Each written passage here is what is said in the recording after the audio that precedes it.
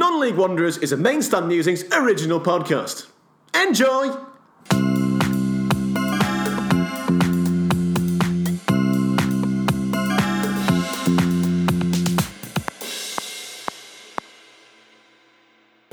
Hello. Hello, and welcome to this not. Right, we're start him again. We've got it out of us. We've got it out of us tonight. Can't be that funny again. Right. This is when it starts. Hello, and welcome to a very special edition. In fact, it is a special edition of the Non-League Wanderers. In a matter of moments, we'll be joined by Lewis Ainley, a correspondent that has been to non-league club's grounds, actually for an FA Cup game, but a non-league club's ground this week for us. He's going to report on that. I'm Alex Hendley. No, James Ross. And you join us in the middle of a church service. Are you enjoying it, James? Yeah.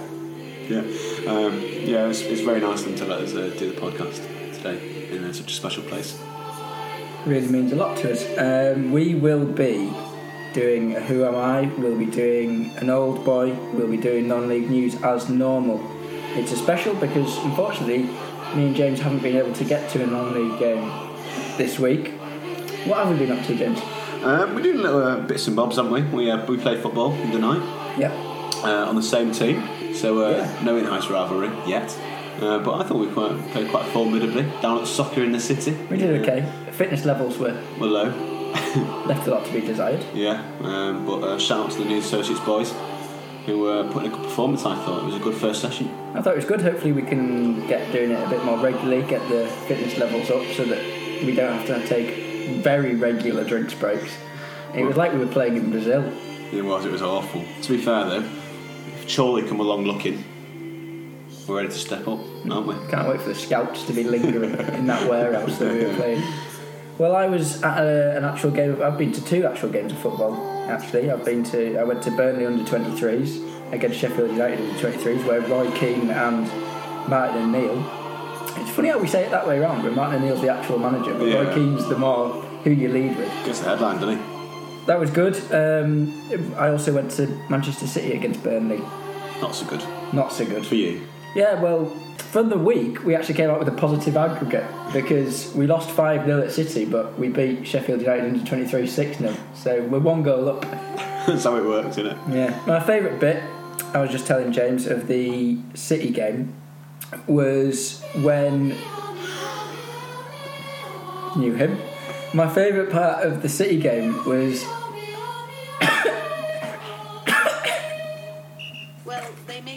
when the man... My favourite part of the... Let's compose ourselves, James. We're in a place of worship. My favourite part of the City game was when a man behind me claimed that Sean Dyche was a better manager than Pep Guardiola based on how much time he spent in the technical area. He said that Pep hadn't been out of his seat in the first 20 minutes, but Sean Dyche hadn't sat down. And apparently that's why every player in the world would prefer to play for Sean Dyche compared to Pep Guardiola. That was my favourite bit. You know, the things that football fans come out with really do sort of surprise you endlessly. Along with the fact he still thought Gail Clichy played for you. Yeah. Which he doesn't. Which he simply doesn't. Simply a lie. The thing is, one of our European qualifiers at the start of this season had Gail Clichy, and he plays for Istanbul, a team that we played twice, and this guy still thought he played for City still. So that's remarkable. Anyway, this is a Non-League Wanderers special, as we said, so let's get on to introducing you to Lewis Ainley. Ticket prices getting you down. Prima donna players, they're making you frown. Whether you're down at Sutton United or up at Gateshead, you'll be delighted. Come and join us. Follow our lead. Come and join us and follow Non-League.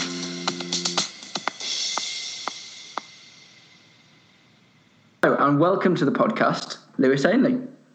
Thanks, it's a pleasure to be here. How are you? I'm very good, thank you. Now, before we get on to the game that you went to at the weekend, you have prepared our Who Am I, haven't you? I have just finished preparing a Who Am I. That's how much effort I have put into it. Just in time. Not a moment too soon. Yeah, it's tough. I don't envisage anyone getting it, to be honest. Well, Alex should get it because he already knows who it is. Right, well, here's with the clues, and James will get them down, and we'll see if he can guess who the player is before the end of the podcast. Yeah. Right. 5 clues of the varying degrees of usefulness, really, in the information in the clues. So clue number 1, I made my professional debut in 2005 and have since played for 9 clubs. The most games I have played for any club is 56. Nice. So that's clue number 1. Clue number 2, I have been signed at least twice by Glenn Roeder. At least. At least twice. I thought it was 3, and then I didn't really have time to research if it was actually 3, so it's 2 or 3. Nice, right. Legend. Number 3, I am a South African international, having represented my country 5 times, scoring 0 goals. That's not made it easier, not going to lie. I have played for 2 clubs in the Premier League, Newcastle and Norwich. Right. Clue number 5, and this one really isn't useful, but in a bizarre incident on the 19th of March 2007, I was arrested by police after being caught not only drink driving, but doing so whilst only wearing my underwear. However, it was later proved in court that I was actually fully clothed at the time of the arrest. So, who said he was naked? Well, Police. It was press tittle tattle that he was naked. Oh, right. Well, in his pants. A retraction was later printed. Right, well, we'll see how James gets on with those. Thank you very much. Oh, my God. So what was the game that you went to at the weekend, Lewis? Well, I went to, without doubt, was the creme de la creme of the FA Cup. Well, I can't remember what actually the round's called. It's the last qualifying round of the FA Cup. It's the 4th qualifying, I think. Yeah, I was going to say that, but I didn't want to get it wrong. So I went to lowly Dunstan UTS, or the Fed, as they're known locally, who were the lowest ranked side left in of the Northern League Division 1. And they were playing Gateshead. It was a real local rivalry. Obviously, Dunstan's actually in Gateshead, technically. And the stadiums are 7 miles apart. No, I think they're 3.5 miles apart, actually. I think it was 7 miles if you go there and back. Yeah, because I saw on Twitter it was like a 7 mile round trip. But yeah. So yeah, it was a huge game in the northeast, really. And the Gateshead players, this is an interesting tidbit, didn't even bother to get the team bus there. They all got Dean taxis to the game. That's brilliant. So what was the atmosphere like? It's presumably a very small stadium at Dunstan. It is a very small stadium. I think James knows how many people it seats. About 150, I believe. It is about 150, most of which were filled with people who had claimed to be on the Dunstan committee. Whether they actually were, who knows? Newcomers, plastic fans. Yeah, that's it. To be fair, I actually know who the chairman of Dunstan is, and he actually couldn't get parked in his usual car parking space because Gateshead fan had taken his space, so he was furious. It really started off the rivalry before the game. So would it be fair to say that Gateshead were exceptionally clear favourites for this one? It would be. I mean, Gateshead, I think, are 5 divisions above Dunstan, if not more.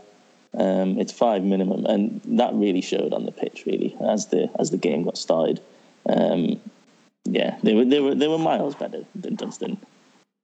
What was the full-time score? The full-time score was Dunstan 0, Gateshead 4. But it was really as a contest after 2. I mean, everything was built up to be like, this is going to be a tough game for Gateshead. It's a local derby. The pitch is going to be. You'll never know how many people told me that the pitch was going to be a leveler. One of those cliches that was trotted out by at least 10 people before I went to the game. It's a tough pitch. It's a tough pitch. Gateshead won't be able to play on it. It was an absolute carpet. It was a lovely surface, to be fair to the Dunstan groundsman, and it was 4-0 over as a contest after about 10 minutes when it was 2-0 Gateshead. Do you know the Dunstan groundsman? I don't know the Dunstan groundsman, but I would like to shake his hand because it really was a good surface. It was covered in leaves, though. I don't know if you saw that. But obviously, autumn's coming and couldn't quite get his leaf blower out in time before the game. Is there a leaf blower in Dunstan? Well, I'm sure somebody in Dunstan has a leaf blower. Surely. Did it feel like one of those rivalries? I'm not sure how often they must play each other, but people playing it up to be a sort of fierce rivalry. Was it that, or was it just more of an amicable affair where it's two local teams coming together against a game that wouldn't normally be played, It really wasn't a rivalry. Like, I think everyone was making out to be Derby Day. It actually said in the Dunstan programme that Gateshead are by far and away the biggest club we have ever played in a competitive match, which pretty much sums up the stature of Dunstan as a football club and how well they've done to get to that round. But I would say the fans in the crowd were like 90% Gateshead fans. And those who weren't were like really just hoping to see Dunstan win just because of the story of it. But yeah, I mean, it wasn't really a rivalry. I mean, a lot of them, it was one of those where Gateshead got a little bit too big for their boots. Obviously not used to being the bigger club and started singing songs that really shouldn't be singing towards a small club like Dunstan. Were you in amongst the Gateshead fans, or did you try and ally yourself with the home crowd? Well, to be honest, the home crowd was pretty sparse. And, I went with a friend of the show. Is he a friend of the show? Liam Hanna? We call him a friend of the show. Used to do me and Lewis Ailey used to do a podcast together. Liam Hanna was a regular, shall we call him? I don't know. Don't think we can give him co-host anymore. I think he's been relegated to a regular on mine and Lewis's old show. He is, as we know, or as you might not know, listeners, he is an avid Gateshead fan, having been to a total of 3 games in his life. So he was demanding that we went and stood really on a grassy knoll. It can only be described as with the game. Well, it sounds exciting. Who was the best player on the pitch? I assume not Mike Williamson.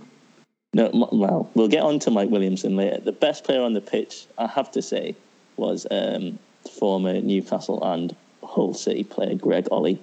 I mean, I had to listen to Liam Hanna ramble on about how he'd played in the Championship and how he was a class above.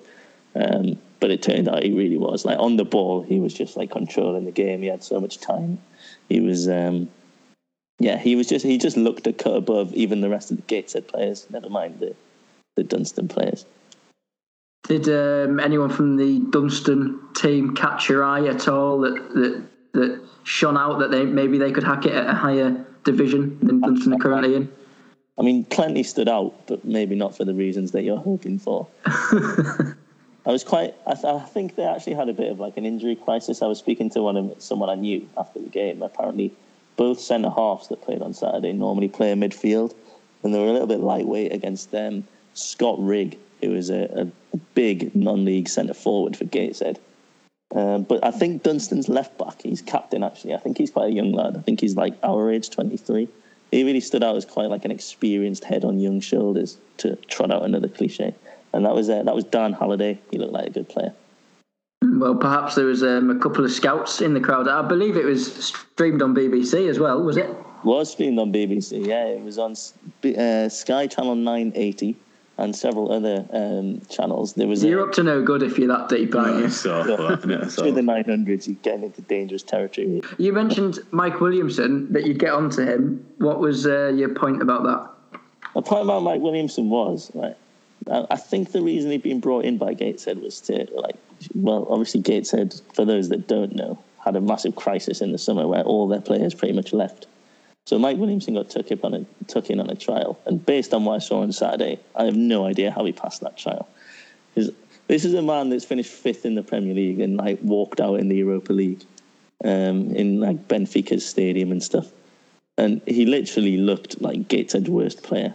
On the ball, there was a ball which bounced maybe half a yard in front of him, which he sliced out for a throw-in from the other side of the pitch. He definitely should have been sent off for Dunstan striker Mark Fitzpatrick nicked in front of him. He went through on goal into the penalty area, and Mike Williamson clearly kneed him in the back of the leg and pulled him down The referee waved play on when it should have been a penalty and potentially a red card. That could have been the turning point in the game for Dunstan, couldn't it? So it should have been a red card. Gateshead in general, I believe they're doing quite well this season. So Yeah. it was an expected result 4-0, but Gateshead in the league are actually possibly going above and beyond what you might expect of them. Well, I think it's fair to say that Gateshead were favourites for the drop before the start of the season. In the National League, like I said, they lost all their players and had to get some new ones in. But I've actually been really impressed with them this season. They've signed a lot of players, and they seem to play some good stuff. They play a back three. They have managed to keep on friend of the show, Scott Barrow, who is the captain. So yeah, he's doing a good job. I actually heard a Dunstan fan going, "Oh, that Barrow's just a cut above. He's a quad." And I myself, but yeah, they're playing some good stuff. They're playing it through the midfield as well, and then they've got two big strikers up front in Rigg and Burden, who would terrorise any back four, really.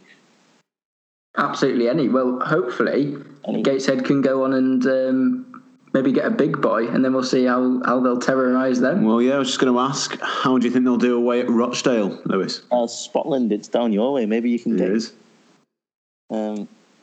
Well, I don't know. I think Rochdale are struggling, I think, this season, aren't they? They obviously had the FA Cup exploits last season.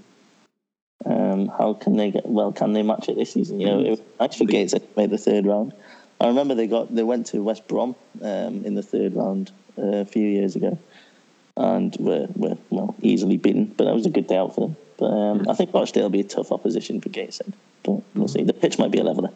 Rochdale did make it all the way to Wembley last year, but only to like the fifth round or whatever it was. At Wembley as much as Newcastle.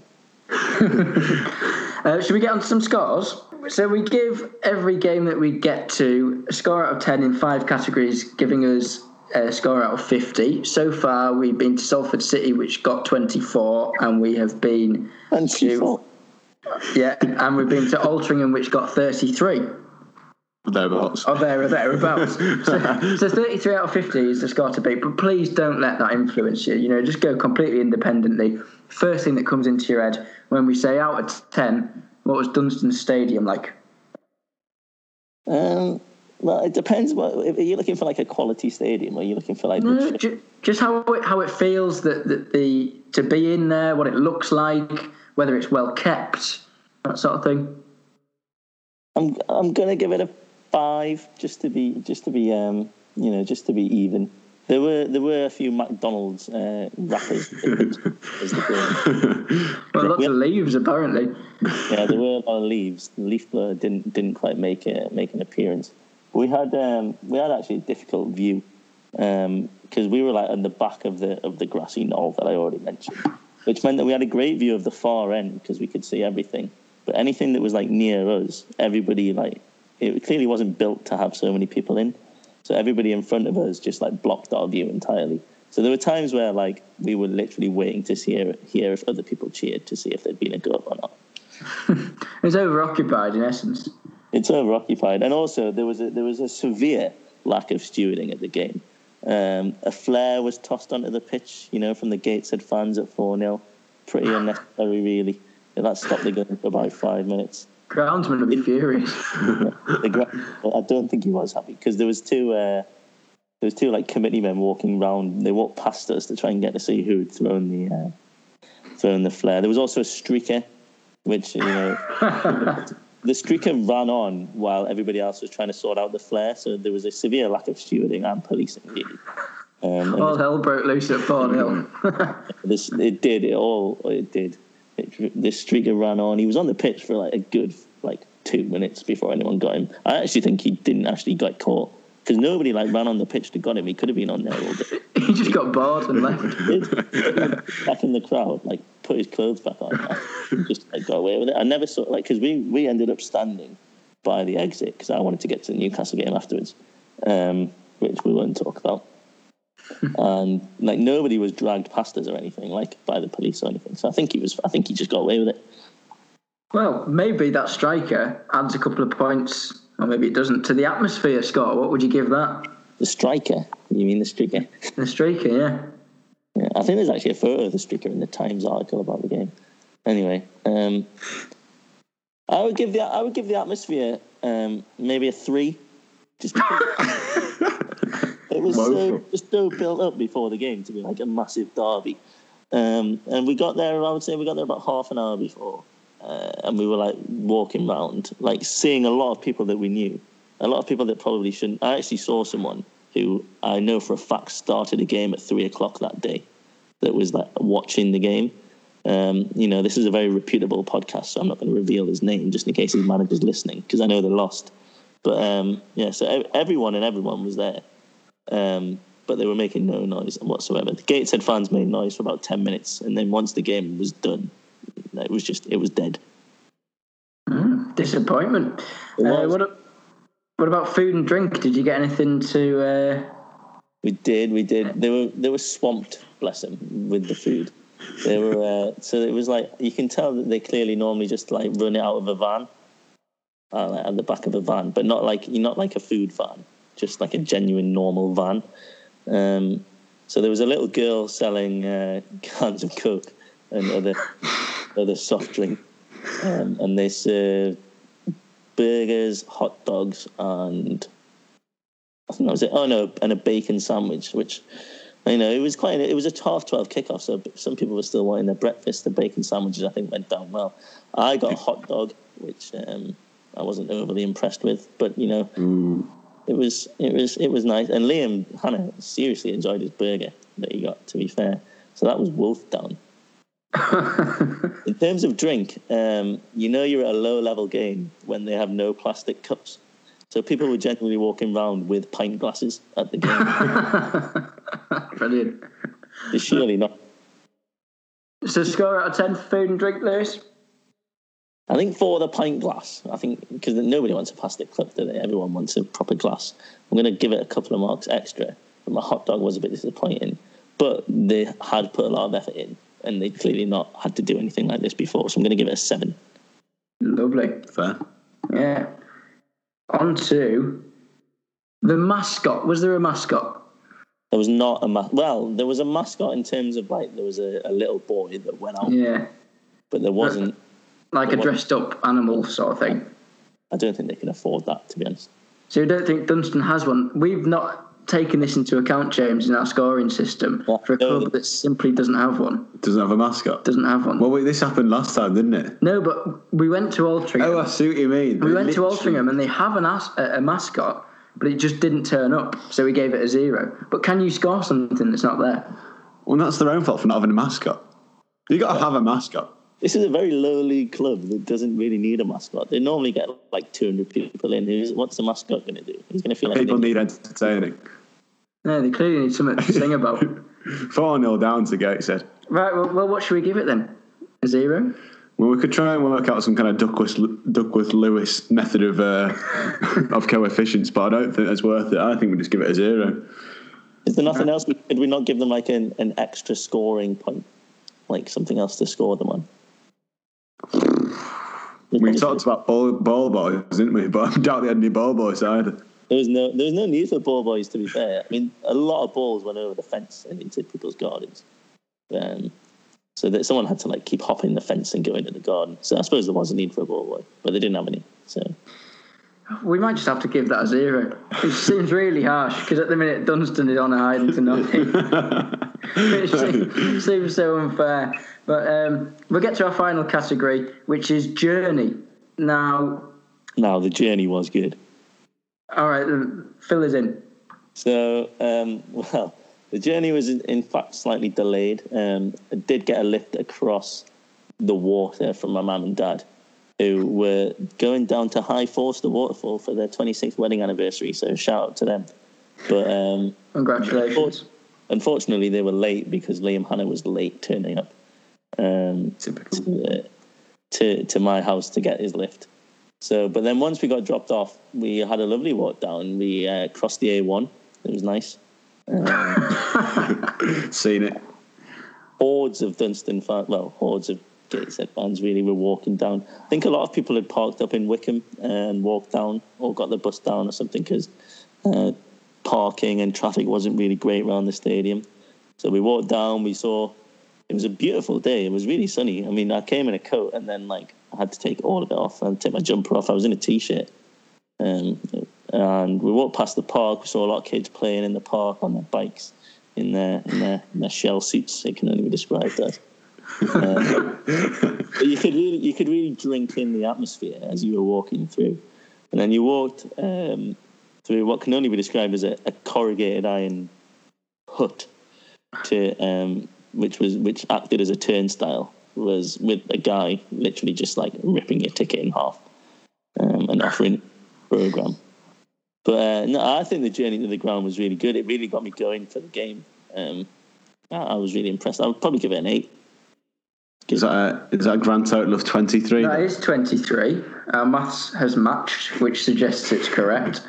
So 23 out of 50 means it is narrowly the lowest scoring club so far. To be fair, for Dunstan to be up there competing with the likes of Salford City and Altrincham, I think the committee would really be happy with how they performed. For the money poured into somewhere like Salford City, with essentially a football league manager, Graham Alexander, in charge, and the ownership that they have, I think to only score a point less than them is, I think that's impressive, actually.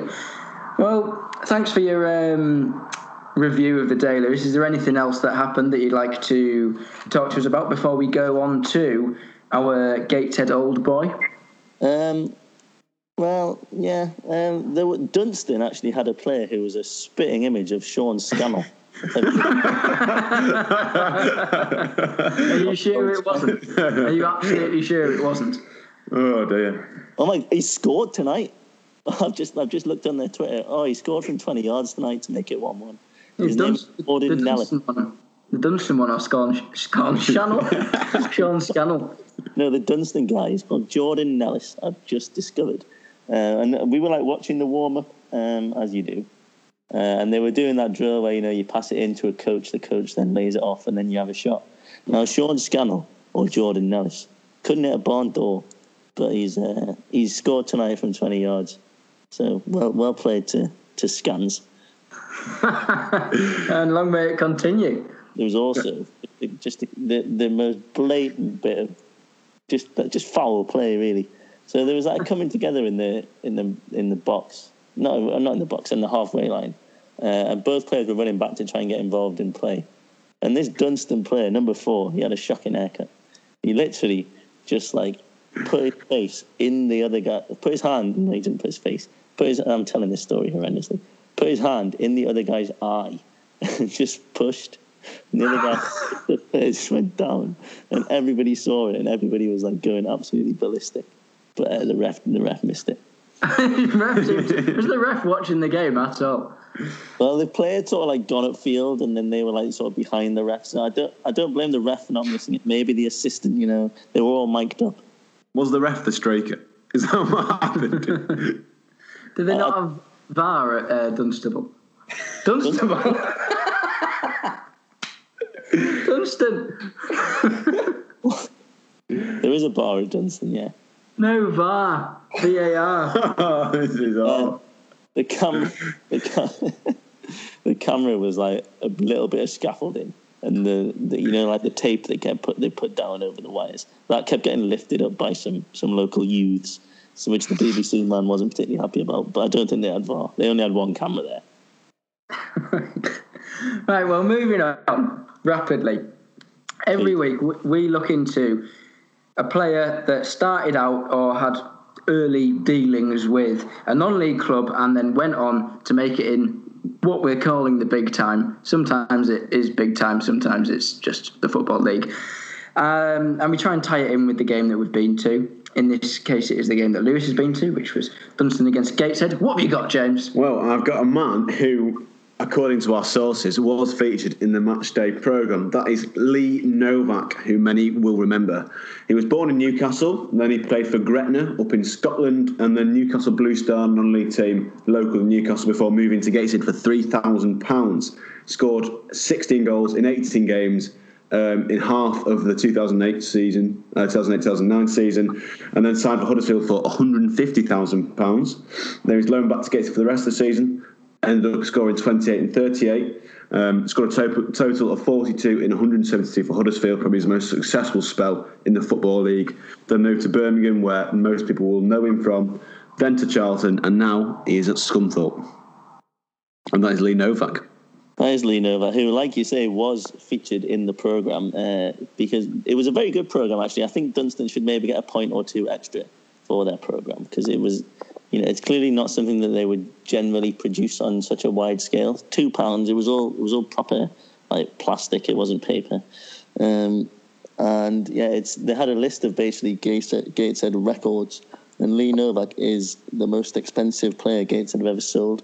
Wow, £150,000 record sale. £1,000. I think that's like by far their most expensive sale. They sold. I remember they sold James Hannant to Port Vale last season. And that was a 4-figure sum. Wow. To a Football League club. Big news. Do you remember Lee Novak at Huddersfield, Lewis? I do remember Lee Novak at Huddersfield. He was very much like a foil to Jordan Rhodes. So Jordan Rhodes would score all the goals, but Lee Novak would do a lot of the running and do the dirty work, the ugly work, while Jordan Rhodes banged in 42 goals in a League One season. Scored twice yesterday for Norwich. Did you? Yeah, it was against Villa, wasn't it? Well done. Thank you, Lewis, for your recount of the day and for your contributions to Lee Novak. So before you go, James, do you know who it is? I have no idea. As expected. I'm literally trying to wrap my brains around all the people I think have played for Newcastle the last 10 years. Got down to Boom Song was like the most rogue person I could think of, but I don't know. I can't think who this man is. I don't know any South Africans who played in the Premier League besides Stephen Pienaar, as far as I know. So it'll be interesting to see if I recognise the name. Right, come on then, Lewis. Put him out of his misery. The debut was coming on as a substitute for Stephen Pienaar, but that I might have just made that up. I'm sure somewhere. It is Matty Patterson, who currently plays for Wickham, which is my local village, if anyone doesn't know. In Gateshead. Yeah, that's the sort of link we've got here. Not the Wickham Wanderers. No, not Wickham Wanderers. This is Tim Pot Wickham in Gateshead. That's a bit harsh. Wickham's not Tim Pot. This is Wickham in Gateshead. Newly signed from South Shields, with whom he won the FA Vase and numerous promotions, and was part of their all-conquering, I think they won the quadruple side, with Julio Arca and several other ex-Football League players, I think. So, yeah, that was Matty Patterson. Anyone heard of him? No. I literally never heard of that. No chance. Gateshead, he played 54 times for Gateshead, scoring 4 goals. Wow, prolific. In the Blythe Spartans, South Shields, and now Wickham. Toward the North East. South African lost in the North East. Like that. Yeah. That's brilliant. He started at Newcastle, went to Norwich, which was where he was both at times signed by Glenn Roeder. And then he went to the Mamelodi Sundowns. And then he went to Engen Santos. And then he went to the Bidvest Wits. Now he's back. It said. Right, well, thank you for all of that, Lewis. It's been an absolute pleasure to have you on the Non-League Wanderers. Anytime, mate, anytime. And, we'll hear from you next time. Thank you very much. Ta-ra.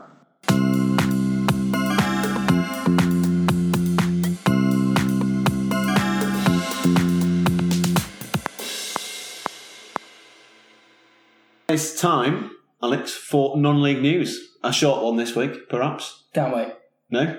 Good. I literally can't wait. Get on with it. Okay. Do you want to go first? Because I went first last time. Yeah, all right then.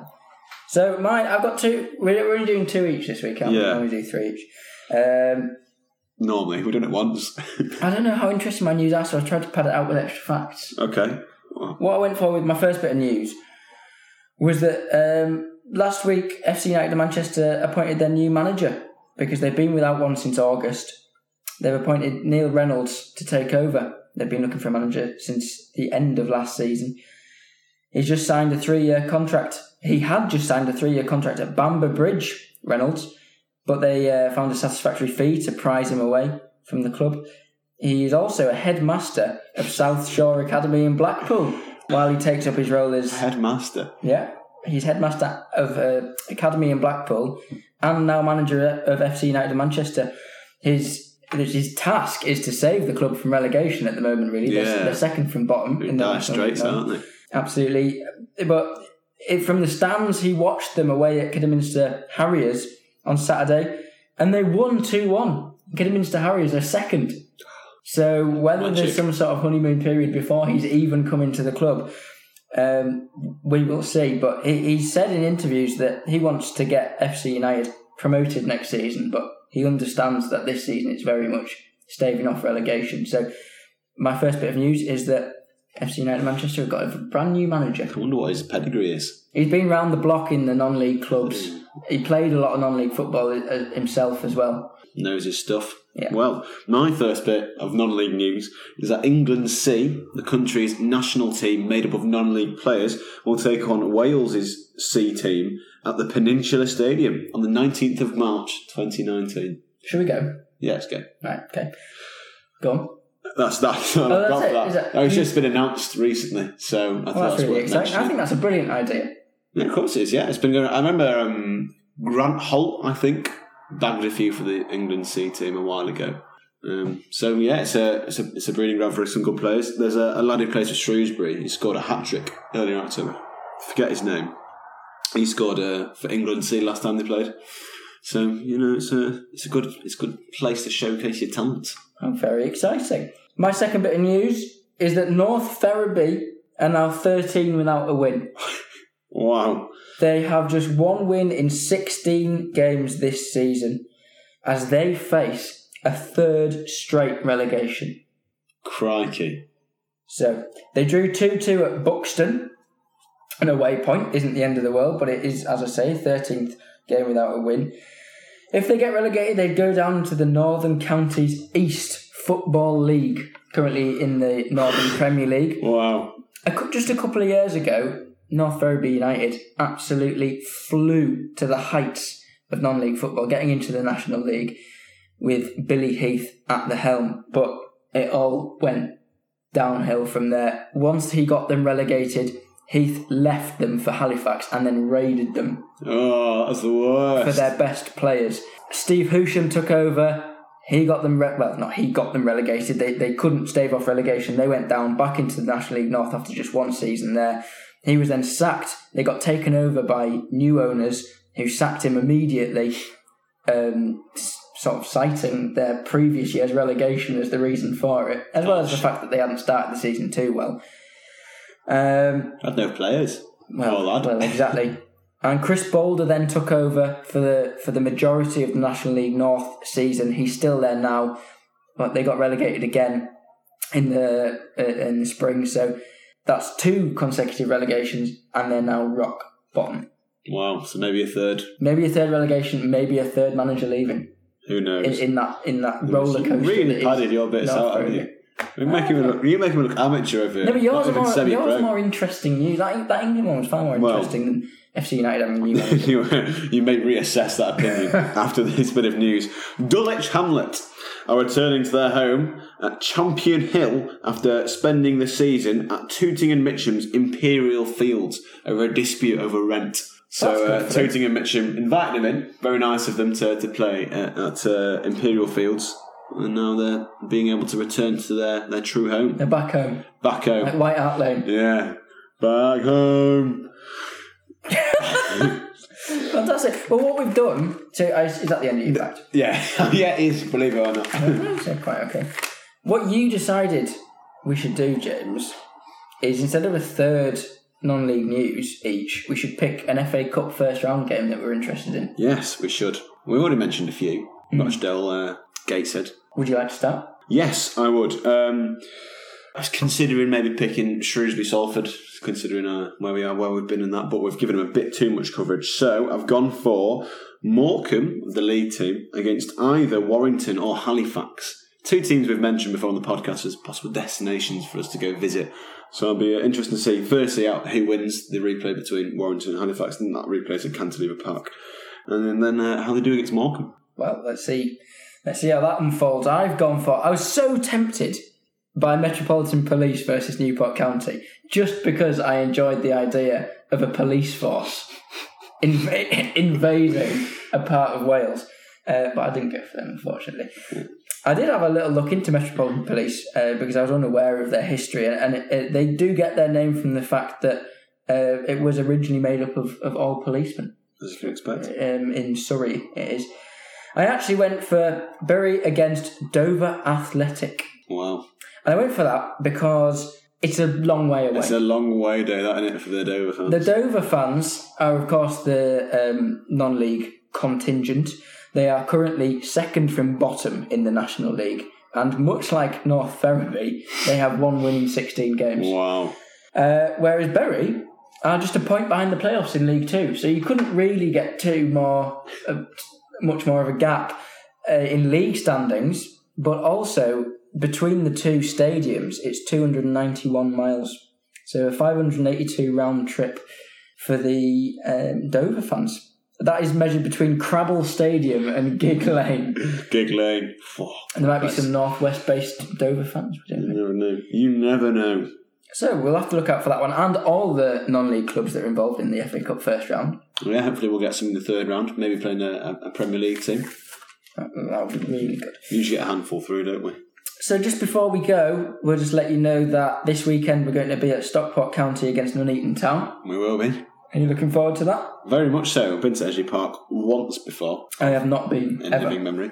Yes, so looking forward to it, yeah. Fantastic. We've not bigged up Main Stand Musings yet. Oh, no. So just before we go, we'll have to say check out all the other content, our old podcasts, a couple of my old articles on there, a couple of your articles about other things, not non-league based, are on there, and loads of other fantastic content at, what's the website, James? mainstandmusings.wordpress.com. Glad you could remember it.